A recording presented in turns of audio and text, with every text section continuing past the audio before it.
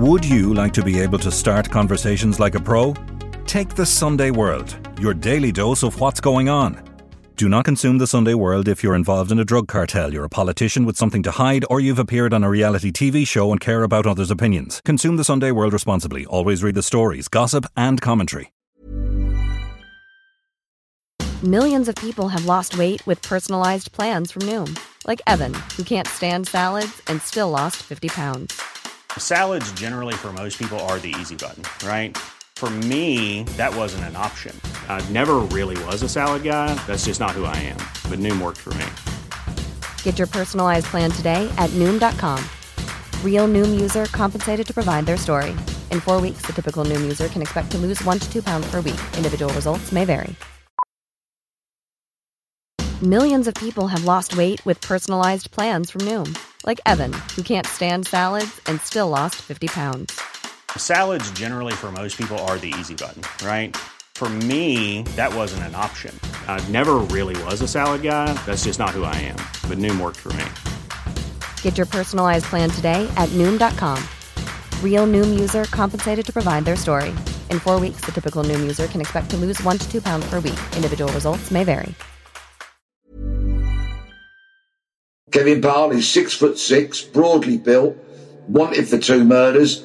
I suspect he'd be a very useful asset to an organised crime gang. He needs, I think, to stand in a court of law and answer the allegations made against him. The links to Ireland are inescapable. He has travelled to Ireland whilst he's been on the run. It dominates my life. I'm never going to give up. I'm Nicola Tallant, and you're listening to Crime World, a podcast about criminals, drugs and the sins of the underworld in Ireland and across the globe. He was Crime World's first guest when the former Scotland Yard detective told us about 2 gangland murders, a missing fugitive and his quest to find the elusive Kevin Parle. Now Peter Bleksley reveals the details of his ongoing hunt for Parle and how he believes he may have been in Ireland and could even have an Irish girlfriend. The top podcaster, whose Manhunt series is one of the BBC's top shows, hasn't let COVID or the passage of time get between him and his folly. And today he tells me how he is as determined as ever to find Britain's most wanted man. This is Crime World, a podcast from SundayWorld.com.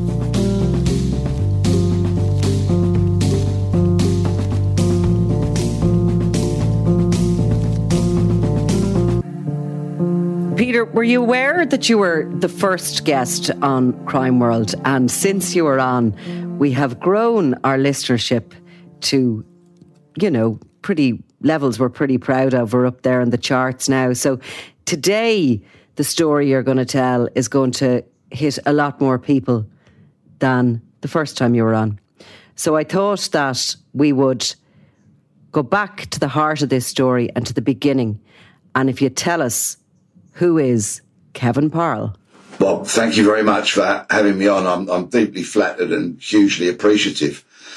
To start this story, we need to rewind to June of 2004, when a 16-year-old boy called Liam Kelly, a boy, gets called on to what is known in certain criminal circles as a straightener. He's called on to this meeting in the early hours of a Saturday morning, and it's actually around £200. This is how pathetic it is. It starts with a debt of £200. So 16-year-old Liam is called on to this straightener. He gets out of a car and he's approached by 2 men, one of whom was Anthony Campbell, a man who admitted calling Liam onto this meeting and who subsequently pleaded guilty to Liam's murder and is now doing life. And another man that the court was told was Kevin Parle. But I have to make it clear, Kevin Parle has never stood trial for this, because after his initial arrest, he was granted bail and he never answered to that bail, which is why he's wanted. Young Liam turns around and he's blasted twice by a shotgun, falls to the ground, crawls to a nearby house where a relative of his lives, but sadly, Liam cannot be saved.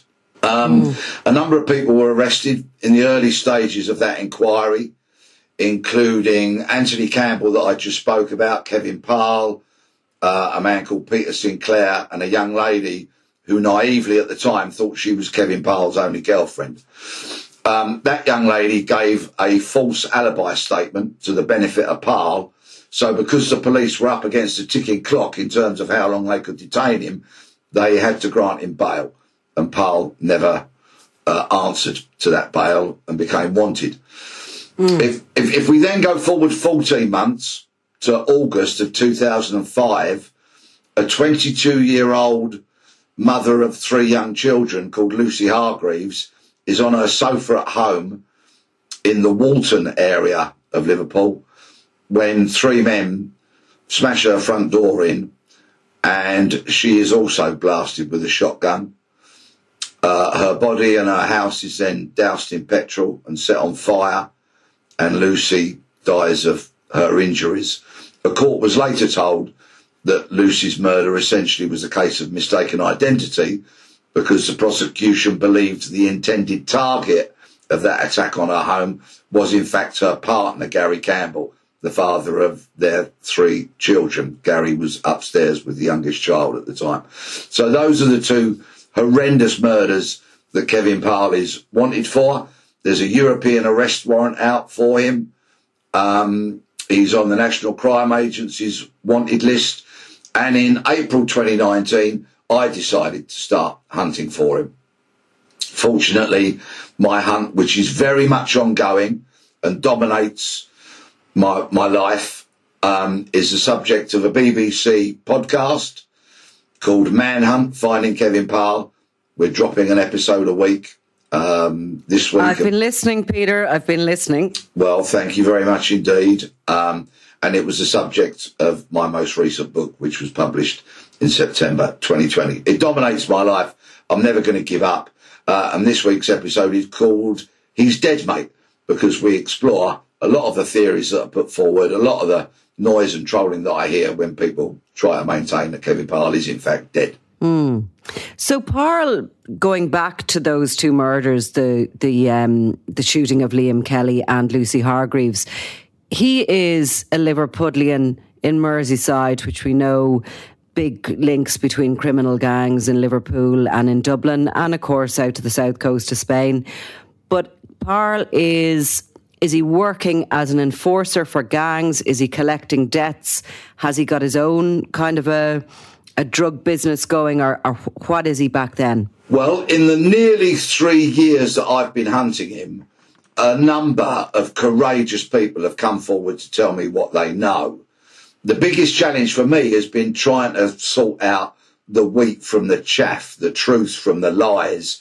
And because essentially it's me doing this hunt, that's very difficult. I don't have access to police databases, so I cannot attempt to cross-reference information and the like. But if the information that I have been able to kind of corroborate through doing open source inquiries turns out to be true, then it would appear to me that Kevin Parle recently has been based in southern Spain and has been part of a successful criminal network, which, it'll come as no surprise to anybody, I would imagine, are involved in the illegal drugs industry. Kevin Parle is 6'6", broadly built, wanted for 2 murders. I suspect he'd be a very useful asset to an organised crime gang, especially if you're standing on a quayside in southern Spain negotiating with some South Americans for a huge consignment of cocaine, for example, or with some people from North Africa and you're trying to sort out a vast shipment of cannabis. Kevin Parle's a pretty useful sort of bloke to have by your side, because you could say to the bad guys, well, look, don't rip me off. Don't supply me with substandard gear. Don't try and steal our money, because if you do, my mate Kev here gets a bit upset and you know what he's capable of doing. So I've got to try and turn him from an asset into a liability so that somebody eventually picks up the phone and rings Crime Stoppers or Merseyside Police or the National Crime Agency, or even me on my faithful 10 quid burner that I bought nearly 3 years ago, and has been the best 10 quid I've ever spent. Love those old phones. Going back, so that's what you believe he's doing at the moment. He obviously was doing that then, and his size always was going to attract gangs to him as an enforcer, as somebody who'd come along with the heavy-handed approach for paying the debts, because as we all know, money is what makes that world spin around. But what else do you know about his background and about what he was like? Has he any close family relations that he may still be in touch with? Did he have any children? You've kind of alluded to the fact that maybe he's a bit of a womanizer without much loyalty to any one female in his life. But are there people he may be still in touch with? Now, I'm going to pick up first and foremost on the children bit. Certainly when he went on the run, he wasn't a father. And last week, I was in Liverpool on Thursday, and I had a very interesting meeting with a journalist up there. And after that, I had a couple of hours to kill before I caught my train back to London. So I'm doing what I usually do, which is put up laminated A4 posters and attach them with cable ties to lampposts in parts of the city where I think they will be seen by people that I want to grab the attention of. So as I'm doing this and handing out smaller A5 flyers to people engaging in conversations, a young man, for me a young man in his 30s, I would say, very smartly turned out in that designer tracksuit baseball cap kind of way. You know, trainers that look like they cost a fortune. A look that I could simply never carry off. But it suited him, and he looked really kind of smart in that dressed-down tracksuit way. And he came up to me and he said, like a number of people do, you know he's dead, don't you? And we engaged in conversation. And what for me was very interesting and flew in the face of what this man originally said to me was after a few minutes of talking, he said, Kevin Parle hasn't got any kids, has he?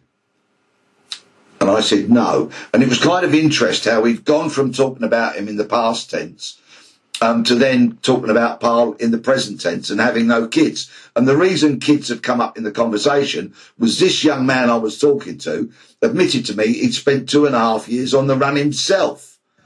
Right. And he'd been telling me how difficult it was to be on the run when you're missing your family, you're missing home, you're missing those people that are your loved ones. And I just thought that was a bit of a telltale sign, the way he came into the current tense and said, he hasn't got any kids in the context of, so it will be easier for Parle because he won't be missing those any children of his. He's got family back in Liverpool who actually went to Merseyside police and accused me of harassment. I wasn't harassing them. I was putting flyers through their door and together with a business card and asking them to contact me. In fact, when the senior detective from Merseyside police kind of tried to warn me about harassing them, I did happen to say to him, well, shouldn't that really be your job? Shouldn't you be harassing the Parle family? So has he a parent left, Peter? Yeah. Both parents, as far as I know, are still alive. They split up and are with different partners. And they're still around Liverpool. Okay. And he's got a stepsister or a half sister, rather, and a couple of brothers. And presumably very strong connections there. If he went to school, he must have friends, he must have had former associates, etc. And talk about the girlfriends, because you say that there was one girl that was with him at the time of his arrest for the Liam Kelly murder. She believed she was the only one, but clearly she wasn't. Yeah, Kevin Parle is a womanizer. We've spoken to a number of former girlfriends, and they tell these stories of this initially charming man who will hold open doors and will buy dinner and can talk about a range of things, including opera, because he was privately educated, Parle. He didn't come from the tough side of the street in places like Croxteth or Toxteth or Huyton or Norris Green, where many notorious Liverpool criminals have originated from. No, he came from the south side of the city, a sort of leafy, semi-detached kind of upbringing. And they fell for his charms. But more than one of them told me that there was a very nasty undercurrent to Kevin Parle. And after you'd got over that initial charm and you wanted him in your life, he then became a pretty unpleasant and sometimes violent sort of character, who drove very fast. And we hear this from a lot of people. He drove like a lunatic on many an occasion. One former girlfriend was particularly appalled because he showed her a video on his phone, which he claimed was his dog worrying sheep and attacking them. And Parle thought that was funny, and the girlfriend at the time was horrified by it. So I think these initial charming kind of characteristics fairly soon wore a bit thin, and more of his true colours came through. And had he a particular type of woman, or was he, prone to be charming to any woman he came across? The women that I've spoken to at length both came from decent backgrounds. One home in particular was very comfortable, must have been worth a fortune. Parents that ran their own companies and were all very sort of respectable, some might say pillars of society. So his charms worked. And I guess if he could talk about opera and the like, he might have appealed to a wider kind of demographic of young women. But of course, the recent information that I've received, which I'm trying to bottom out basically, is that he's got an Irish girlfriend. And I'm going to make no apologies for quoting you from a conversation we had not so long ago. And I've used this line to just about anybody who'll listen to me. When you said, if he's got an Irish girlfriend, her mammy will know. She's probably cooked him some potatoes at some point, I'd say. Well, maybe she has. Again, you see, the links to Ireland are inescapable. People have told me that he has travelled to Ireland whilst he's been on the run. And, of course, those links between certain Irish criminals and Liverpool criminals are very well known. And it just keeps cropping up. Links to Ireland all the time. Well, let's state the obvious here. Kevin Parle, if he's alive, which you presume he is not going by that name anymore. He is going to be operating under a false name and with false documentation and a false passport. And it's highly likely that he is using that new identity, and people around him, even though they may know who he is, they're still using that new identity. He'll never be referred to as Kevin. So if somebody is seeing a 6'6" guy with ginger hair, I think you said he had before, or certainly had, and his name is Stephen, it's as likely as it, he's obviously not going by his name, is he? Funnily enough, amongst the criminal circles that are harbouring and funding him, he's still known as Kev.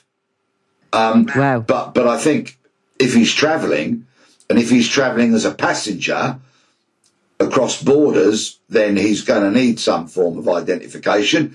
And it's fairly common knowledge that you can get yourself a very decent forged passport or an altered passport down on the Costas in Spain for about €3,000.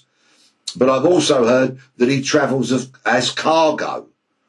Now that, of course, would kind of make sense if we're talking about a busy port, for example, whereby there may be a lot of container traffic. Then it's not an overly sophisticated thing to secrete yourself away in a container with a suitable oxygen supply. And if you've got people on side at your destination, then it wouldn't be too difficult to open up that container, for example, and off you go. And it's a safer way for him, no doubt, because given his height, he will stand out on any transportation CCTV there is, be it in an airport or on a ferry terminal, you know, in the crowd, this guy is going to be literally a head and shoulders above everybody else.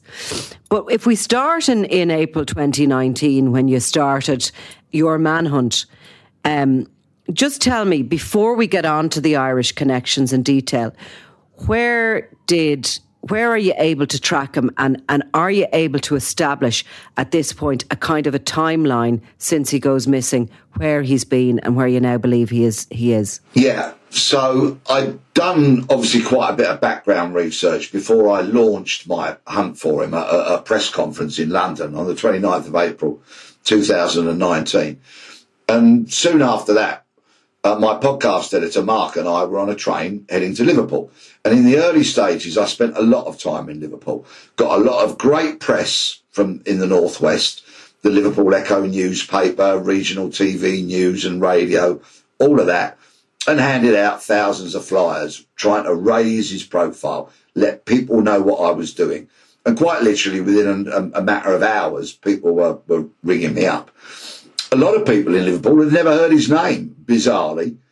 And that's part of the reason why I decided to hunt Kevin Parle, because he's lived a bit of a life of Riley, if you don't mind me saying so. He should be a household name in the UK because of the nature of the crimes that he's wanted for. Murdering a child and a 22-year-old young mum of 3. But he's not. He's kind of gone under the radar. And such a large part of what I'm doing is trying to raise his profile and the knowledge of the crimes he's wanted for. So pretty quickly, we established that he'd gone to Spain, not long after Lucy's murder. And we travelled down to Spain to a place called Torrevieja, the Misol Holiday Park, which is a mixture of permanent caravans, sort of other holiday lets. It was rather nice, with a bar, a restaurant, a pool, and was a little bit off the beaten track. Very nice if that's where you want to go and enjoy the sun on your back. And that community, there was a community there because some people live there permanently. And it was beyond doubt that he had been there. And people gave us some pretty good testimonies about information that they knew about him and the Scousers that he was hanging around with down there. And unfortunately, not long after Parle disappeared from there, Merseyside detectives turned up. But of course, they were too late. He then went to Thailand at some point because somebody that knew him well actually saw him in Thailand, a positive sighting. So not one of the many sightings that I've had when well-intentioned people have said, I think I saw him here or I think I saw him there. This person knew Parle, had known him for a long time, definitely saw him in Thailand. There's a bit of mystery as to where he might have been in after that sighting. But interestingly, in 2016, the media and the National Crime Agency reported that Parle had been seen in Perth, Western Australia. Now, that's never been fully bottomed out, and I am continuing to try and do exactly that. But it's interesting that Perth featured so heavily. And what has been interesting for me is that Merseyside Police, to whom I've passed a lot of information in the last 34 months, have often just sent me an email back, 2 weeks later, thank you for your email, and not very much else. But when I've mentioned information about Australia, they've been all over me like a rash. Tell me more, tell me more. Where was it? When was it? So that might give you some sort of indicator that they put some considerable store on that meeting down there in Perth. Well, of course, they're not going to tell us where their information came from, and presumably when they don't, it's coming from some sort of an informant and a trusted one. And probably like your own information, somebody who spots somebody in a crowd that they've seen in a newspaper or in a photograph isn't as reliable a witness as somebody who knows the individual and sees them. So we can presume that the NCA, if they released that information in 2016, they'd very good info that he was there. What happens after that? You seem to have of late brought him back to Spain. Undoubtedly. Yeah, I'm utterly convinced by the testimonies of various people that we've spoken to out there. I've had 2 trips to Spain. One, of course, before the wretched virus kicked in.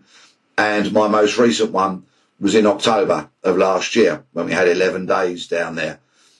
Covered about 1,700 miles in 11 days.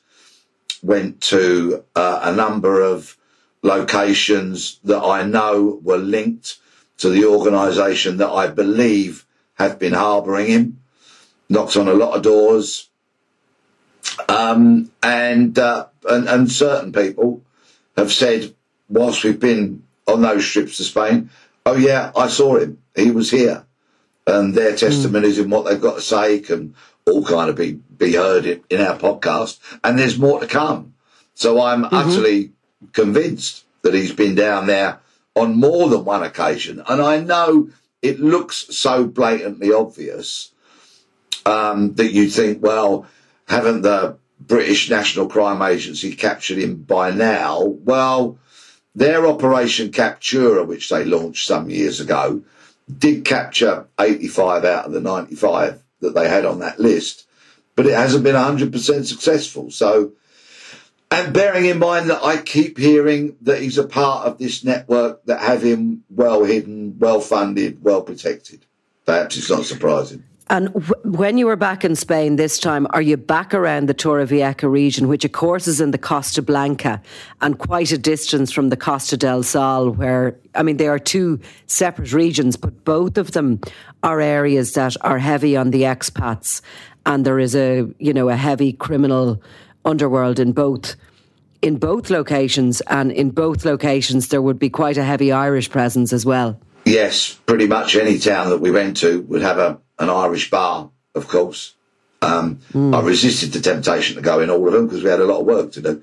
But yeah, we went from as far sort of north as Javier down to not far short of Marbella and many places in between, including a rather nice complex with a golf course, 4-star hotel, many villas, apartments, and, a lovely place to spend your time if that is your kind of thing, which was where we'd been told Parle had actually been seen and was being put up in an apartment. Now, you talk about this criminal network you believe are harbouring him, and clearly they're not doing that out of the goodness of their heart. They're using him. He's working for them, and he is operating presumably as an enforcer, a heavy, whatever that is.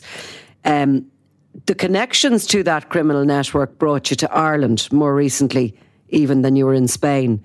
And you were down along the south coast investigating an incident that occurred there that is somewhat linked to this larger grouping you believe are harbouring Parle. So just tell me a little bit about that. Yes, well, my editor and I had the great good fortune to fly into Cork in February, and we were so lucky with the weather. We had 2 days of brilliant sunshine because, of course, we were going to visit the site of that very infamous and failed cocaine importation from 2007, commonly known over here as Dunloch Bay or the Mizzen Head, or that enormous conspiracy, which bizarrely enough involved a former Metropolitan Police detective sergeant who lived 240 yards from where I'm talking to you from now, my house.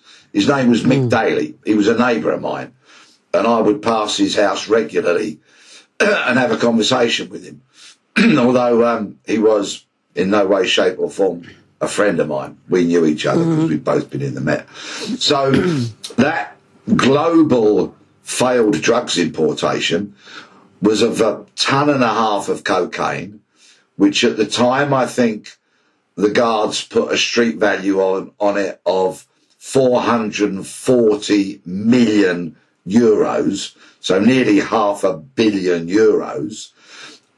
And rather comically, all went wrong when the rigid inflatable boat that they steered out into the Atlantic to meet the inappropriately named catamaran called Lucky Day, because it certainly wasn't their lucky day. The 1.5 tons of cocaine got taken from the catamaran and put on the rigid inflatable boat, or the rib. But because the weather was unseasonably kind of choppy, or the sea was that day, I think there was a 3-metre swell, the man from the lifeboat told me. They used up a lot of fuel getting the rib out to meet the yacht. And so the rib needed refuelling. Well, the rib had 2 very powerful outboard motors that used petrol. And the criminals foolishly filled those engines with diesel that was on board the Lucky Day. So, of course, the rib with the 1.5 tons of coke didn't make it ashore at Dunlock Bay because the engines coughed and spluttered to a halt. The 3-metre swell and it meant that the rib started taking on water. The 2 heavy outboards, I think, went first, kind of tipped it up, and 63 or 64 bales, each containing about 20 kilos of cocaine, together with 3 men, all went into the Atlantic. And from then, that global conspiracy all unravelled. It was the stuff of movies, that one, with the cocaine and the criminals all in the drink, as they call it here, and them some having to swim ashore to try and basically save their own lives as the cocaine bobbed around off the coast of Cork. And a lot of it was taken in by the Navy and the rescue boats that went out on the mission. But the gang, yes, that whole conspiracy to bring that cocaine across the world unravelled. And there was some very, very serious criminals, including your neighbour, the Metropolitan Police officer, caught up in it. Yeah, indeed. And somebody who wasn't charged with that conspiracy, but who got mentioned in court, we in the podcast call him Ian. Now, we've had to give him that name because we don't want the undeserving to sue us. So it's for legal reasons that we've called him Ian.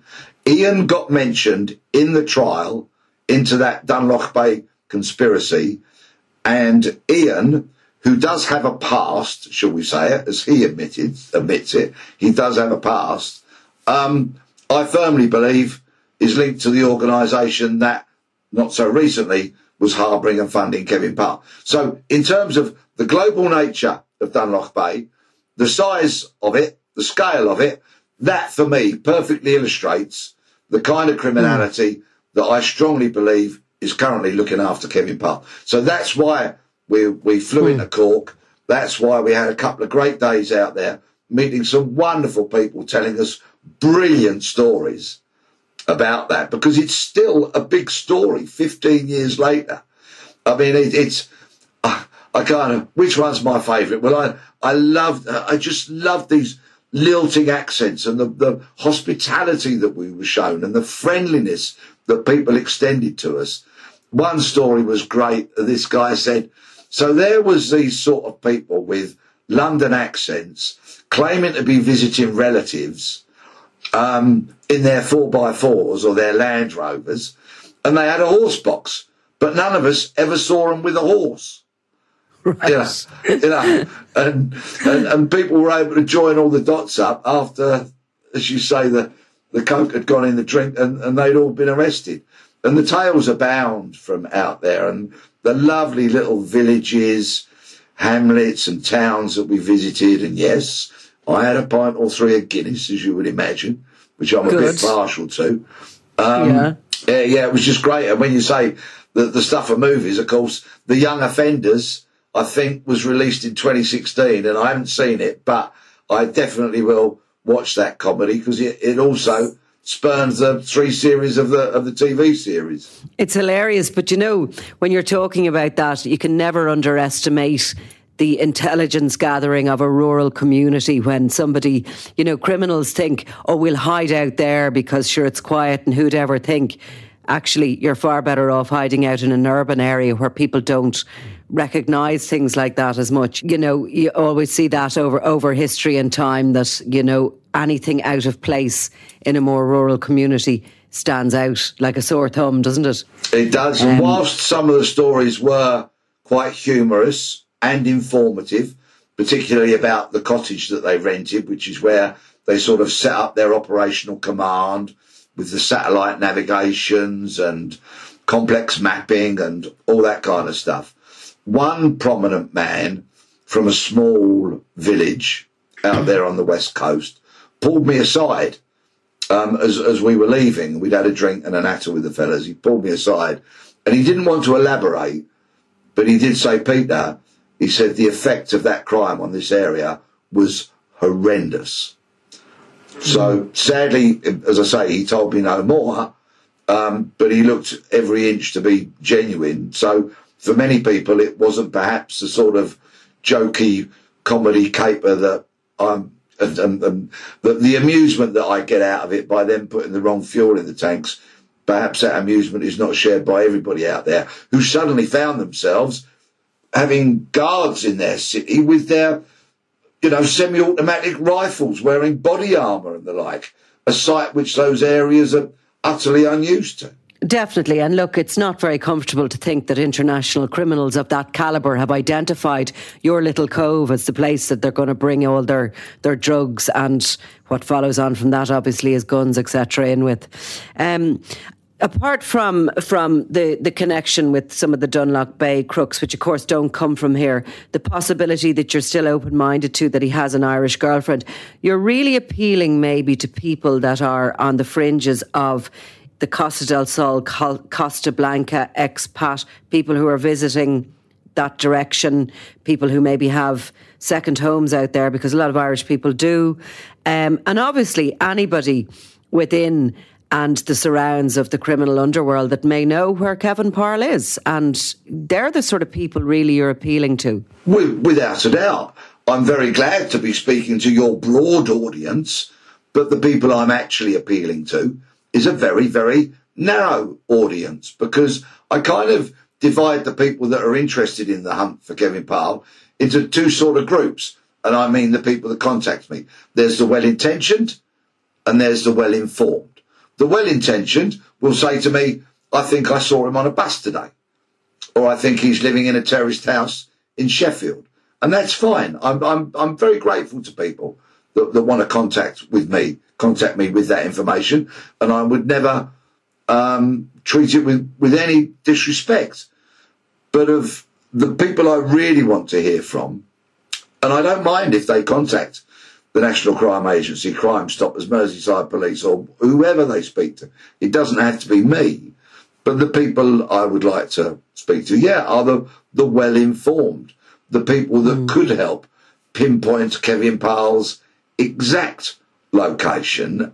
Because Parle, of course, is not convicted of either of these crimes, but there's a European arrest warrant out for him. He needs, I think, to stand in a court of law and answer the allegations made against him. I've certainly not made any judgment as to whether he's guilty or not of these crimes, because I've not investigated those crimes. This is a hunt for Kevin Parle. But if we are to believe in right over wrong, truth over lies, and good over evil, then I think we need to believe in justice. And we want to see some kind of end to this story. And that would be Kevin Parle standing in a court and answering the allegations. And on your new series, on one of the episodes you've so far released of Manhunt, you speak to Lucy Hargreaves' partner. And I noticed that you pointed out to him, he blames himself and he says, it's my fault, it was meant for me. And you're saying to him, no, actually, it wasn't your fault. It was whoever pulled the trigger. Undoubtedly. And Gary, unfortunately, and I don't think I'll upset him for saying this, but Gary still has a lot of trauma that he hasn't kind of worked through properly yet. And I wish he would. I'm always reaching out to him and asking him to get the help that I think he needs. Unfortunately, my words appear to fall on deaf ears, but Gary's an adult. He's 44 now. And I'd like to see him really get his life on a good track. Mm-hmm. But yeah, he is racked with guilt because he firmly believes, and there's some truth in that he was the intended target that night. He readily accepts how different life would be if Lucy hadn't been brutally murdered. And it's a very, very sad tale. The ripples that go out from one of these crimes. And here I am, speaking to you and your audience, I suspect many of whom will have a far greater understanding and appreciation of this. So forgive me. But the ripples that emanate out from a crime like this and the impact lasts for years and years and years, and sometimes blight people's lives forever. And justice, I think, is very, very important to the overwhelming majority of us. If we don't have a sense of justice, then we take the law into our own hands, don't we? And we know where that can so often and tragically lead. We do, and I think it can affect generations. Like there's Lucy Hargreaves' 3 young children, and not that her life was any more important than Liam Kelly's. Both of them were gunned down, but those children have grown up without a mother. They will parent without having had that experience of having a mother, and the ripple effects go on and on and on through the generations. But well, Peter, the best of luck, and if you want to, how can anybody contact you if they have any information on Kevin Parle? I would say I'm one of the most easily contactable people on the planet. I'll start off with my trusty £10 burner phone. Obviously, it's a UK number. 07908 617 694. There's my website, peterbleksley.com. Bleksley is BLEKSLEY. You can message me through that. I'm on Twitter, Facebook, Instagram and LinkedIn, all as Peter Bleksley. I'm more than happy for people to contact me anonymously. If they want to ring from a withheld number or anything like that, that's all fine. If they want to use a VPN and set up a kind of ghost email account just to send a message to my website, use a VPN, bounce it all around the world so IP addresses are not detectable. I won't try and find out who you are anyway, because I'm frankly not interested in that. I never show people that kind of disrespect and disservice by trying to find out who they are. That's not my game at all. So please, if you're in the know, or if you've got a thought or a theory or something you want to share, then please get in touch. Well, Peter, thanks a million, and we'll talk again soon. Thank you.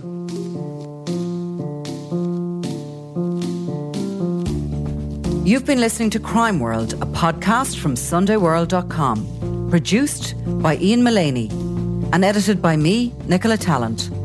If you like the podcast and love true crime, why not download the free SundayWorld.com app for lots more stories from Ireland and across the globe.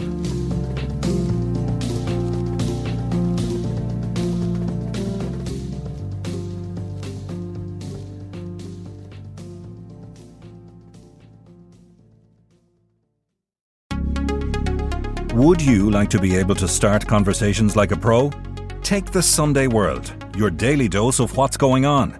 Do not consume the Sunday World if you're involved in a drug cartel, you're a politician with something to hide, or you've appeared on a reality TV show and care about others' opinions. Consume the Sunday World responsibly. Always read the stories, gossip and commentary.